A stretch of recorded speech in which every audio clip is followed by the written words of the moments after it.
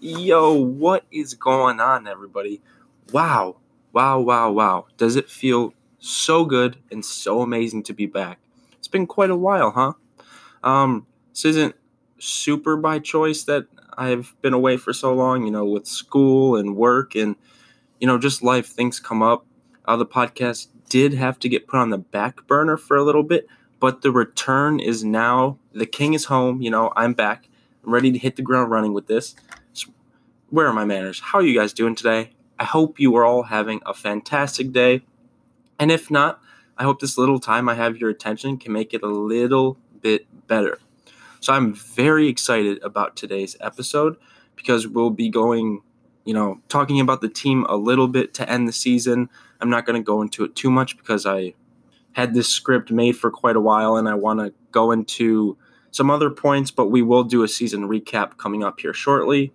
I want to talk about our bright young budding rookie who can maybe turn into a star, who knows, over the elongated stretch of the post All-Star break. Then my kind of base analysis of Zion Williamson and just what I kind of think. And then finally, there's a Q&A segment to end the episode. I asked my lovely followers on Twitter for questions so I can give my incredible insight and always correct answers, of course. But before we dive into everything, the Everything Cavaliers podcast is a proud member of the Rise Up podcast community. We are a quickly growing community that is comprised of a collection of amazing podcasts that cover a wide range of topics and also help one another grow and increase exposure.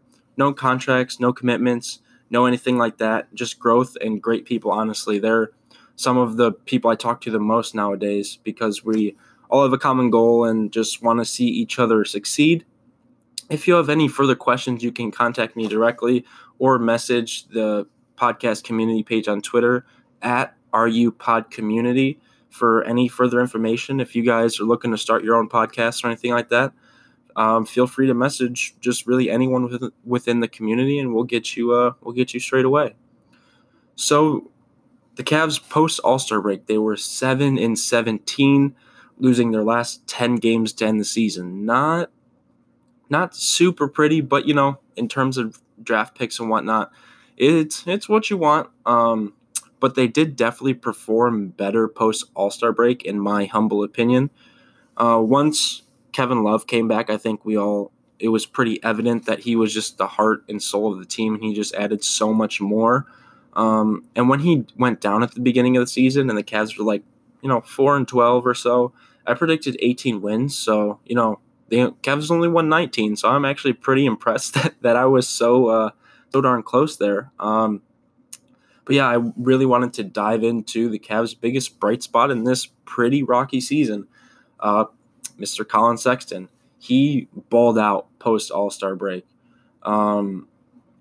If you guys don't really know how well he performed post All-Star break, you're in luck because that's what we're about to dive into now. So of the last 13 games of the season, he really shined. He scored 20-plus points in 11 of those 13 games, and he averaged, I think it's 23-ish points per game. And for a rookie over a pretty elongated stretch, that's pretty impressive in my books. He shot a lights-out 47% from three over the last 13 games, and he, for the season shot over 40%, which is insane. I don't think anybody expected that at all. I expected 32% maybe, if we were lucky.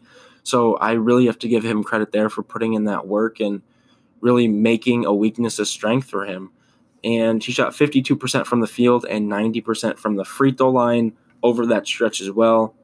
I know it wasn't a huge sample size. It's not like it was half season or even a whole season, but it was an elongated stretch. So, it's definitely a bright spot that we can be excited for. And if you told me that this would have happened in the beginning of the season or even in January, I probably would have laughed in your face because he was playing quite horribly around that time. And ever since he didn't get picked to be in the Rising Stars game, I think he just showed he deserves to be there over Kevin Knox, who had a much worse season than Colin Sexton did. He's now second all-time in consecutive 23-plus point games by a rookie, only behind the great Allen Iverson. Sexton had 9 and Iverson had Sexton had 7 and Iverson had 9. So that's incredibly impressive. I couldn't have expected that to begin the season. He's seeing Sexton's development game by game is really intriguing to see, because you do see the development there, and a lot of times you don't see that in season from young players. He averaged 2.83 assists per game. That's not good by any measures. He was making passes later in the year, and post All-Star break he wasn't making in the beginning of the year, which is good to see, even though those don't really show up on in the box score at the end of the I can't speak today, at the end of games. And he got really unlucky with missed shots. He could have averaged easily 5 to maybe 6. Okay, maybe I'm getting a little ahead of myself, but anywhere from like 4 to 5 assists per game. And that's averaging 2.8 assists per game and averaging, 4.7 or 4.8 is a difference between a bad playmaker and a bright young floor general. Like Shai Gilgeous-Alexander of the Clippers gets thought of as this great floor general of the future, and he only averaged like 3.1 assists per game. I get the minutes weren't exactly the same, and Sexton played a lot more, but it shows you how narratives can really affect things, and even the slightest difference in numbers can also change things as well. And we would have seen a lot more 5+ assist games, which you want from your point guard. And again, like I said, the noticeable improvement throughout the season, which was amazing to see. That's why it's important to actually watch the games and not just look at stats and check out the highlight reels on YouTube and stuff. I obviously do that from time to time when I can't catch a game or I just want to get the gist of how things went. But you can't pick up everything and nearly everything just looking at the stats, the box score, and then watching highlights, because you don't get the full 48 minutes of action. You don't see the good plays that resulted in a missed basket or whatever. You don't see those things in highlight reels because they're meant to just be quick clips to really summarize the game. And that's why it's super important to sit down and watch full games. And to end the season, he did pick up his first double-double in the season finale. I think he finished with 18 and 10 assists. Is that an anomaly? Yes, most likely, but it's a step in the right direction, and that's all you can ask for from young players. And I hope that we see a couple more of those next season, and he gets to around above 4 assists per game next season. That's what I'm kind of hoping for, and if that comes true, then I think we're going to be in pretty good shape. His defense still is not there really at all, but very few rookie guards are plus defenders. He has the desire and the will to play defense or be a good defender. He did rank as the worst rated defender who started, which isn't ideal. You don't want that. But I would project that over time he does become at least a serviceable defender.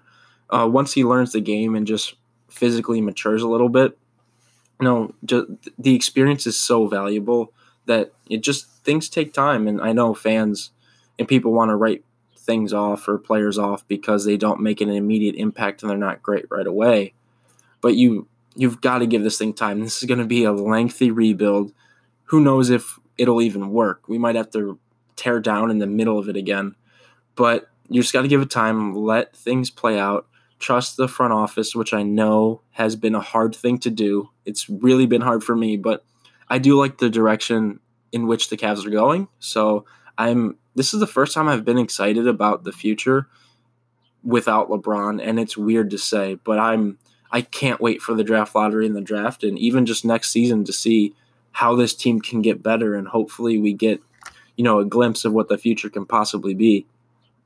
And Colin Sexton's offensive game, I think, changed a lot as well, taking more efficient shots and just higher percentage shots analytically. He effectively eliminated the long two-pointer from his game that he was in love with and so comfortable in college and the first half of the season. I think part of that is, well, a lot of that is his teammates, I heard, were like yelling at him and telling him, like trying to discourage him from taking those shots because, he's 21 feet away from the basket. Why not step back 2 feet or drive in? It's one of the biggest pet peeves I had about him coming into the season. It seems like he's fixed that, which is really good to see. He took 4 threes in each of the last 13 games, which is great to see because it shows confidence in the jump shot. And he was taking a lot more off the dribble too, which again shows a boost in the confidence that he has in his newly improved jump shot.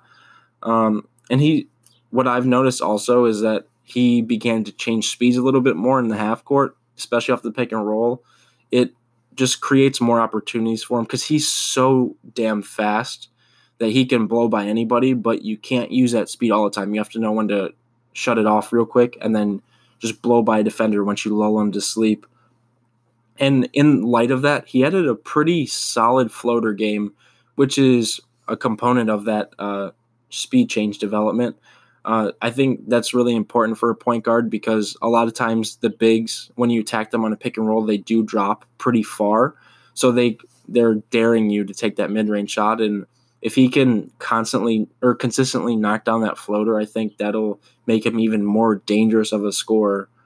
I really hope we see him come back next season with an improved handle to increase his ability to shake defenders one-on-one because he didn't really do that at all. And for a point guard, his handle is not very good. He really just relied on his speed to blow by guys, and that's fine. That can work, but you need to make your bag a little bit bigger. You need to come back with new stuff, and we saw that development with the jump shot and stuff, but now he'll have a full off season to just work on his game and whatnot. And I think we're going to see an even better Collin Sexton coming back because he's such a hard worker. And I mean, again, that's all you can really hope for. I think he embodies the city of Cleveland pretty well. That's why I think fans tend to like him because he's a gritty guy who doesn't make excuses or hasn't so far. And since the All-Star break, he was averaging more assist opportunities as well. And it wasn't a huge improvement or anything. It went from like 5.5 to 7. I know it's, again, like I said, it's not a big improvement or anything, but it just shows that the playmaking ability is there and it's getting even better with time. And it'll continue to get better with time, I hope. And like I said earlier, the 7 straight games of 23-plus points, he now holds the Cavs record, overtaking Mr. Cavalier Austin Carr, one of our favorite announcers. And now I'm going to make my pitch for Collin Sexton to make the all-rookie first team. So the locks at this point, I think we all know, are Trae Young, Luka Doncic, and DeAndre Ayton. So that leaves 2 spots left. And I think Sexton deserves the honor or to get on that team out of the next 3 guys that I think are up for that spot. And these stats are courtesy of the Cavs Twitter page. Amongst rookies, Sexton ranks first in minutes, first in 10-plus point games, first in free throw percentage, second in three-point percentage, third in 20-plus point games, third in points per game, fifth in assists per game. Hey, I mean, that sounds like a top 5 rookie to me. And the other 2 rookies I think he's fighting for at that last spot are Marvin Bagley and Jaren Jackson Jr. And I think both of them were good for their teams. They were really good. But my biggest thing is that Sexton played in every game while Bagley and Jaren Jackson Jr. both missed significant time. I think they both played in like 50-something games, which, I mean, I'd rather have a rookie play all 82 than 50-something. That's common sense, right? And with Sexton's numbers being top 5 in pretty much everything besides rebounds, but he's a point guard, so you can't really expect that. I think he definitely deserves that honor. I think durability should hold some weight in that. That's just a testament to Sexton's body, and I'm not saying Jackson Jr. or Marvin Bagley are bad or they don't take care of their bodies, but the NBA season is a beating, especially for young players. It's hard for guys to stay on the floor consistently. And Sexton did that, and I really have to applaud him for that. So now we're going to be shifting gears a little bit into the myth of Zion Williamson and how I think he could potentially fit with the Cavs. So I did a little pros and cons list. So let's start off with the pros. He's the best athlete we've seen since LeBron. I don't think that's up for debate. He literally jumps off your screen every time you watch him. He's built like a 30-year-old linebacker as an 18-year-old, which we've never seen before. He's a good playmaker, has a pretty good handle, and has good vision and passing ability for his size. I think that stuff gets swept under the rug because he's such an outstanding athlete. People want to focus on just the dunking ability and the shot blocking, but he does have some skill, which I think he obviously has to improve on because you can't rely on your athleticism forever. But I think he has a pretty solid foundation to build upon, and we could see a really special player here. He can score extremely well inside. He's so strong and he can jump so high. He can just outjump everybody. That makes it pretty easy for him to score inside. The jump shot is progressing. He got better as the season went on and was more willing to take jump shots, which I think is really what you can ask for. You have to be somewhat of a threat. Like Ben Simmons doesn't take the jump shots, so they don't guard him outside the paint. But if he were to actually take them and make one on occasion, you'd have to respect it a little bit more, forcing the defender to actually defend you. And I think that's one of the Sixers' biggest problems, but we're not talking about the Sixers now. He's especially a great offensive rebounder for being undersized, and that's just due to his athleticism. Has to get better as a defensive rebounder, but he's a huge plus on the offensive glass. He's a weak side shot blocker and chase down specialist. He'd immediately, be the Cavs' best shot blocker, which is kind of sad because the Cavs are that bad at blocking shots. But, it'd be a plus, so that's all you can ask for. He'd be a blockbuster, be one of the hottest tickets in sports. I think we all know that. His benefit off the court might be bigger than on the court just because the national attention that he will get and just the amount of people that will want to see him play that could really benefit the Cavs.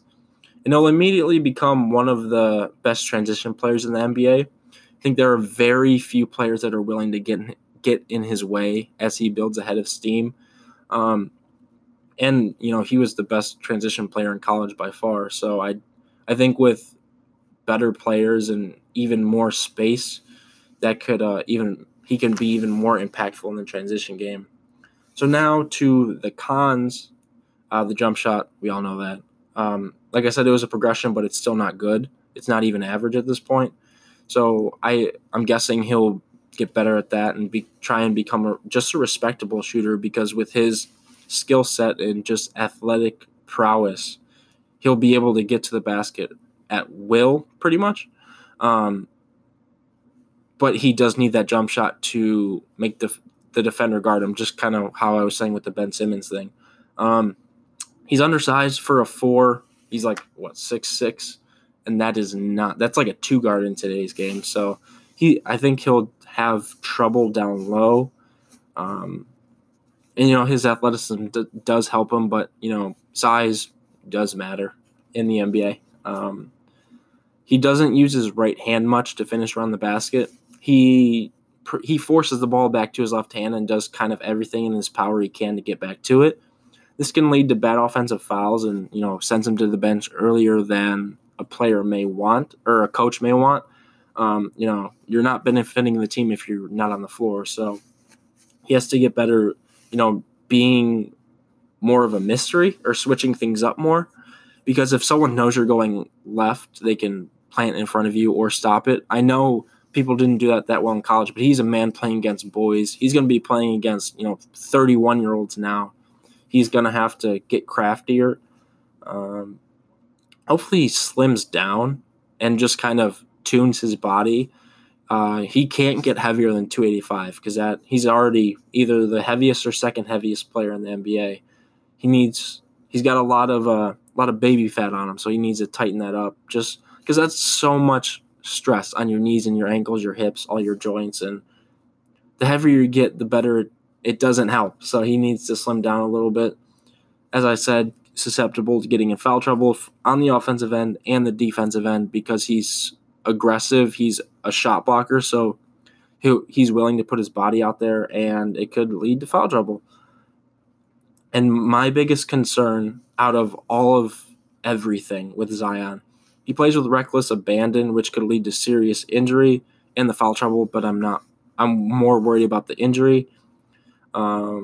And durability, biggest issue for me. For his size and with how explosive he is, there's a potential of his body breaking down because not that much force is supposed to come down on humans' joints. And he's really lucky the shoe blowout didn't lead to major structural damage that could have derailed his NBA dream. I hope he continues to develop and doesn't rely on his athleticism so much to where that's the only way he can be effective.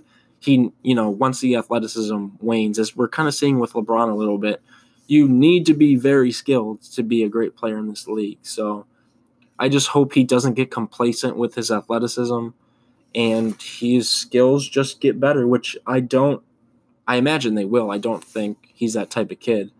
And I just hope his career doesn't get shortened by any injury from him, jumping and hitting his face on the backboard, landing awkwardly, stuff like that. So that'll wrap up that segment. So we're going to take a quick break, and afterwards we are going to answer these Twitter questions. So grab a snack, grab a drink, and I'll be right back with you guys. All right, so jumping back into things, the Q&A. I was pleasantly surprised with how many, questions I got, and I really thank everyone for asking the questions.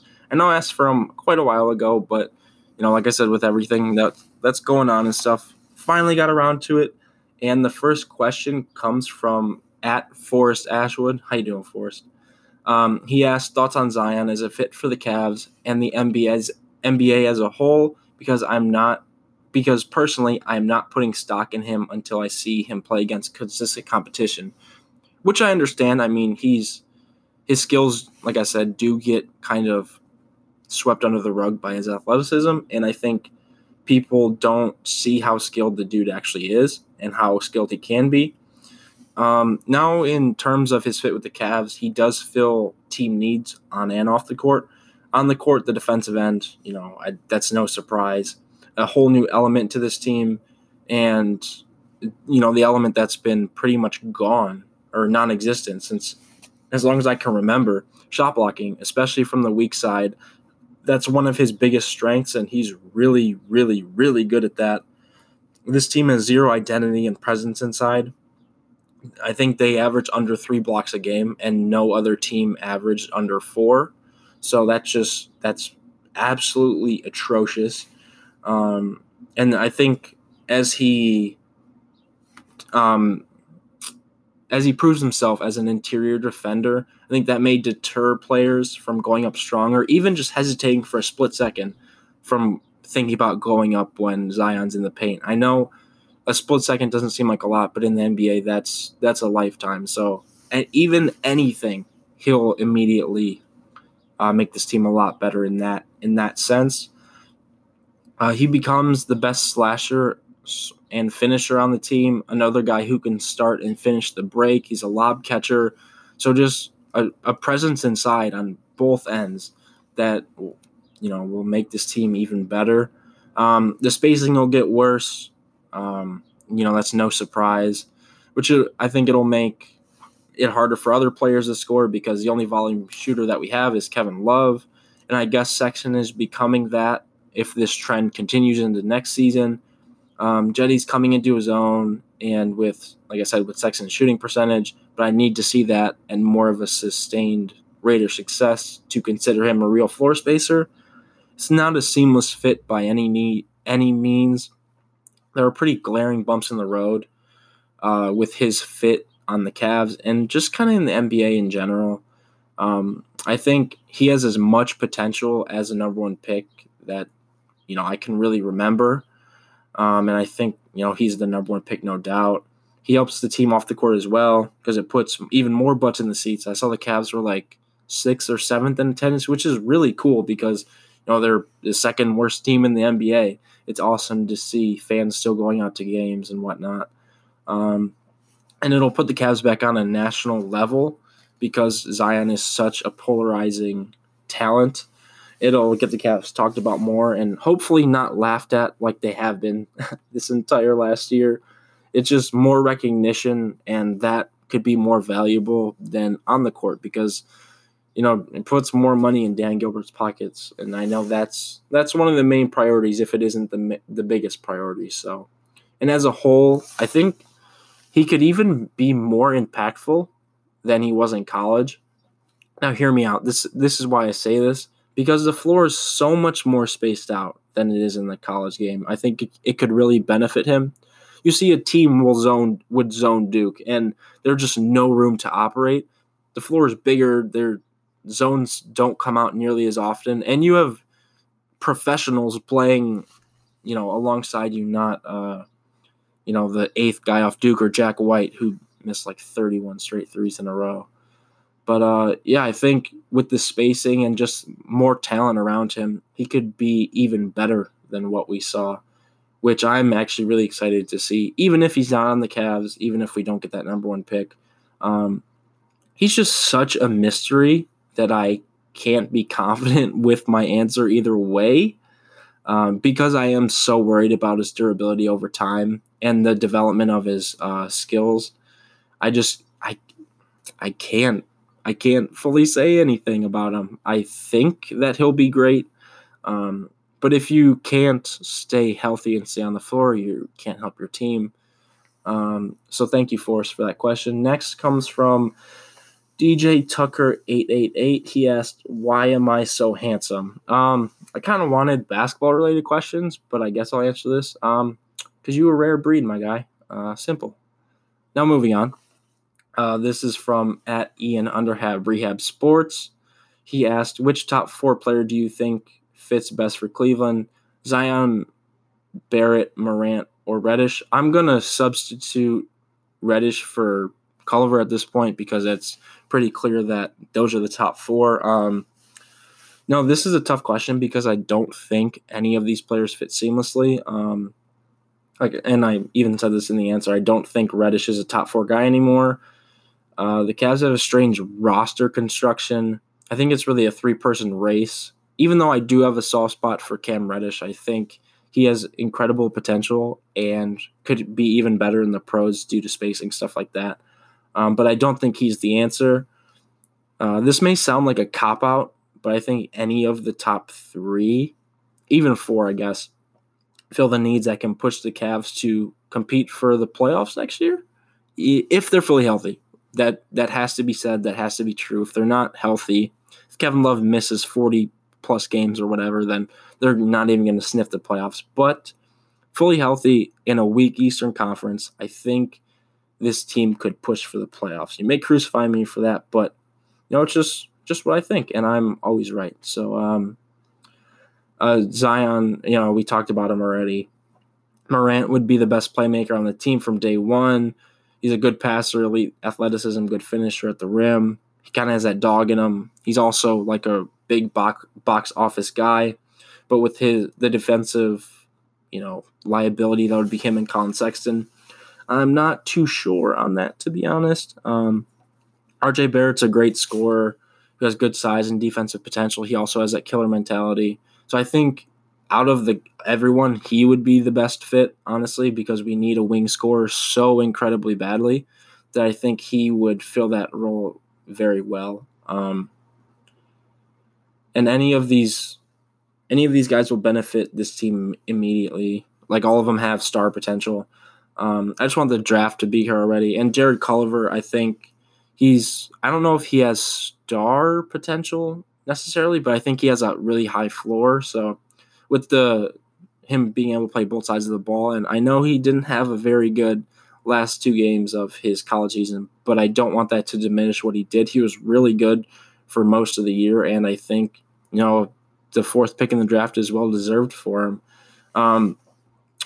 He's jumped to 3 for me. Morant has slid down to 4. Just because of fit, I think Morant's a better player, but I think the fit of Culver is a lot better than Morant. So thank you, Ian, for that question. The next comes from at MacPenMedia. With Jeannie Buss news of trading LeBron, would you still want him back? And two, what would you trade for him? First part of this question, hell yes, I'd want him back. Are you kidding me? It's LeBron James. He's my favorite player ever. He's still performing at an incredibly high level, even if he isn't the consensus best player in the world anymore. The second part of the question takes a little bit of a different note, though. I wouldn't give up much, to be honest with you. And I know that may be super contradictory to the answer to the first part of the question, but with him getting older and sustaining his first major injury since high school, and he'd most likely not resign with Cleveland once his contract is up for the third time, I would not sell the future for 3 more years of potential conference finals trips, because even with LeBron and this roster, I don't think they make the finals. They might not even get out of the second round, to be honest with you. If LeBron was on this Cavs, like I said, it wouldn't make the finals. I'm not giving up our top. Well, it's a top 6 pick for sure, but I'm not giving up that pick. I'm not giving up Colin Sexton. I'm not giving up our most valuable pieces for LeBron. That may sound absolutely ridiculous and stupid, but I'm trying to play the long game here. If we were to trade the number, whatever pick it is, and like Colin Sexton for LeBron, everything we did to accumulate for the future is now gone, and we'd have to do that all over again, and I really don't want to do that. It seems like we have a decent foundation so far with what we have, and we're continuing to build on that, and I like the way this team is going, so I wouldn't sell the farm for a 34-year-old LeBron. So thank you, Mac. Thank you for that question. The next question comes from at the Clubhouse 15, and he asks, if the Cavs end up in like 5 to 10 in the draft, fairly unlikely, but whatever, who would you look to draft? So the Cavs can't fall further than 6, but first of all, that'd be so disastrous, honestly. Like I say, I'm okay with any of the top 6 players, but really, if we fall outside of the top 3, it's not good. Because after the top 3, I don't know if there's star potential. Like there are good players, don't get me wrong, but I don't know if they have that star potential. And if they fall to like 5 or even 6, if they fall to 6, I'm assuming Zion, Morant, Barrett, Reddish, and Culver are gone. So the next 2 guys I'd look at are DeAndre Hunter and Jackson Hayes. These two players are in completely different stages of their development. Now let's start off with DeAndre Hunter. He's one of the most NBA-ready prospects now. I think he'd contribute right away. He can score at all 3 levels. He's a smart player. He's pretty good defensively. He can guard 1 through 4. He just looks like an NBA player. Like when I was watching Virginia play in the national championship game, he looked like a man compared to everyone else. I just don't know how high his ceiling is. Is it like an Otto Porter, which isn't a bad thing by any means. Otto's a really good player. But is that his ceiling? Or I've even seen some people compare him to like Kawhi because of like his demeanor, his defensive ability, and his developing offensive game. Could that be a potential, ceiling for him? I don't know. That's remained to be seen, and I don't think we'll see that for quite a while. The next step for Hunter to take that next step would be creating like his own shot on offense and consistently off the dribble. His handle isn't that good, and he doesn't have a ton of moves in his bag. If he can develop that, I think he could become one of the best 2-way players in the league in due time, but I'm not sure that's there. He definitely has one of the highest floors, if not the highest floor, and he'll probably be a solid starter in this league, like an Otto Porter or Robert Covington, some player of that mold. I know that's not necessarily what you want with the top 5 draft pick, but it's better than getting an Anthony Bennett or right now Markelle Fultz. And there's, like I said, nothing wrong with that. Just not sure if the star potential is there. Now going to Jackson Hayes, who may raise a lot of eyebrows. He's in a completely different area of his development than DeAndre Hunter. Maybe the most raw lottery prospect. He's a lean, lanky, athletic center whose numbers aren't anything to look at, really. He averaged like 10 and 6. but with his physical attributes, athleticism, and upside make him really intriguing. He's really limited offensively, gets all of his points from like rim running or second chance points. No outside game, really. He blocks shots pretty well. He'd project blocking 3.4 shots per game or per 36 minutes, which is already more than the entire Cavs team does in an entire game. So that would be pretty cool. I see him as like a Clint Capella, Jared Allen type who is really good on the interior and is just a really good pick and roll player.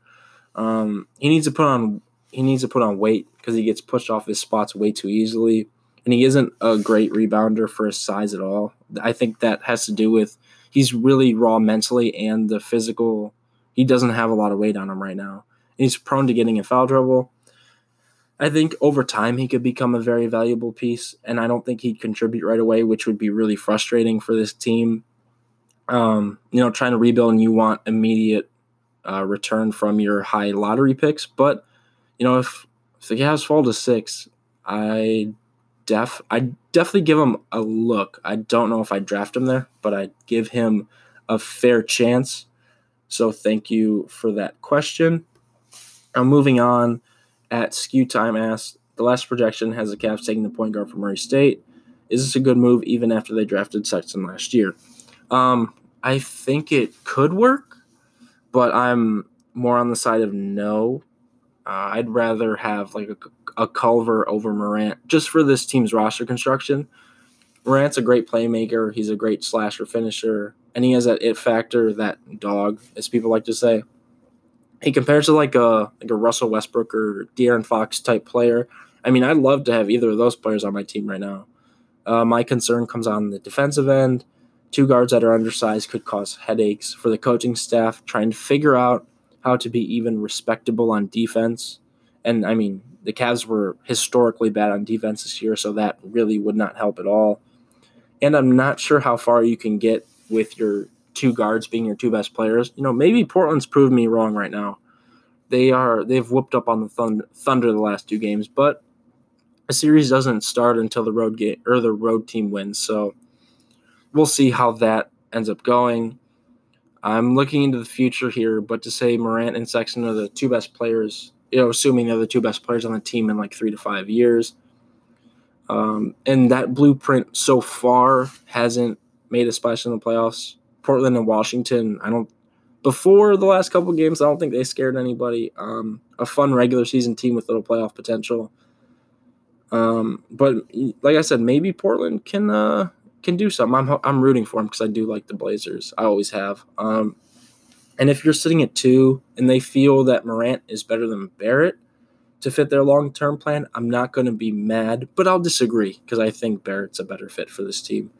And at this point, like I said earlier, Ja is 4th on my wish list. Jared Culver has jumped to 3 because of his ability on both ends, his defensive potential, stuff like that. As long as the Cavs stay in the top 4, I'll be pretty happy. I'm not going to lie. So thank you for that question, Skew Time. Now to at Ballify NBA. What is the Cavs ceiling with a healthy Kevin Love? Realistically, the first round of the playoffs, if they even get into the playoffs, they'll be like a 7 or 8 seed, and nobody would expect them to beat the Raptors or the Bucks or even the Sixers or the Celtics, whoever would get the top seeds next year. I'd be ecstatic just if they won a playoff game. Like if they make the playoffs, you best believe I'm going to a home playoff game. I can't miss that, especially without LeBron. That'd be a huge step forward in this franchise's just history. So thank you, Ballify, for that question. Next comes from at Ty Yager Radio, my man Ty. He says, what is your favorite all-time NBA trio that wasn't on the Cavs? I know the answer you want, Ty. You ain't slick fool. But this is a tough question. The trio that I guess I'd have to go with would be KD, Westbrook, and Harden because they're fun to watch and there's a lot of what-if potential there. And it's fun to talk about that stuff. I never really watched the Spurs Big Three like that, so I can't say they're my favorite. And for those of you who don't know, Ty is a diehard Spurs fan. And he definitely poses question to try and get me to show love to the Spurs, which is not going to happen. So good try, Ty, but maybe next time. This question comes from at One Limitless Range. What would you rate Sexton's rookie year on a scale of 1 to 10? And honestly, I'm going to give it an 8.6. Only professional scores here. He's exceeded my expectations by a lot. If you asked me this question in January, it would have been a very different number. It would have been a disappointing number. But his development, game in and game out, has been awesome to see. Stuttering over everything. His jump shot has come along faster than I think anyone could have imagined. I don't think I ever expected him throughout his career to be a 40% three-point shooter, which, I mean, he did in his first year, which is pretty cool. He's even growing as a playmaker, beginning to set up teammates in scoring positions, and they're not making shots, which makes him look like a much worse playmaker than he is. But, that hopefully he'll get some shot makers around him in due time. And the defense, I think, will come along as well. Like I said, he has that passion, that fire to be a good defender. He wants to be a good defender. And it's just honing that skill and, gaining experience. He'll obviously be a focal point of this rebuild. If not the most important piece, he'll be, second or third at the very least. With how quickly he was able to improve his jump shot, I'm chomping at the bit to see what he improves next. Imagine if, Ben Simmons had that work ethic. I mean fully to throw shade at the Sixers fans, because Ben Simmons hasn't improved at all, and he's a liability for you guys. Not saying he's not a good player, but that brand of basketball doesn't work in the playoffs when you can't shoot and your name isn't Giannis. And certainly not, and last but certainly not least, this question comes from at Jordan Ballify. He says, if given the number 1 overall pick, who are you picking and why? My response is there's no need to overthink and overcomplicate this. It has to be Zion, because if he pans out and you pass on him, it could be the worst mistake your franchise has ever made. And his potential is, through the roof. He could be a top 5 player in the league. So even with my concerns of the jump shot, the lack of a jump shot, foul trouble, and most importantly, the durability, he's the number 1 pick hands down. There's no reason to think about that too much. So, yeah, again, thank you guys for all the questions. I want to make this a common thing. I like getting different questions from you guys. And that is going to wrap up the episode. I just want to thank you guys if you've made it this far, if you were able to tolerate my voice for this long. I just want to thank you for listening to the return of the Everything Cavaliers podcast. And, I want to make this way more consistent, and it's going to be way more consistent now that I'm seeming to have a little bit more time on my hands to put into this. And I look forward to the next episode, and hopefully you guys enjoyed this one, and we'll stick around for the future ones. Have a good day, y'all.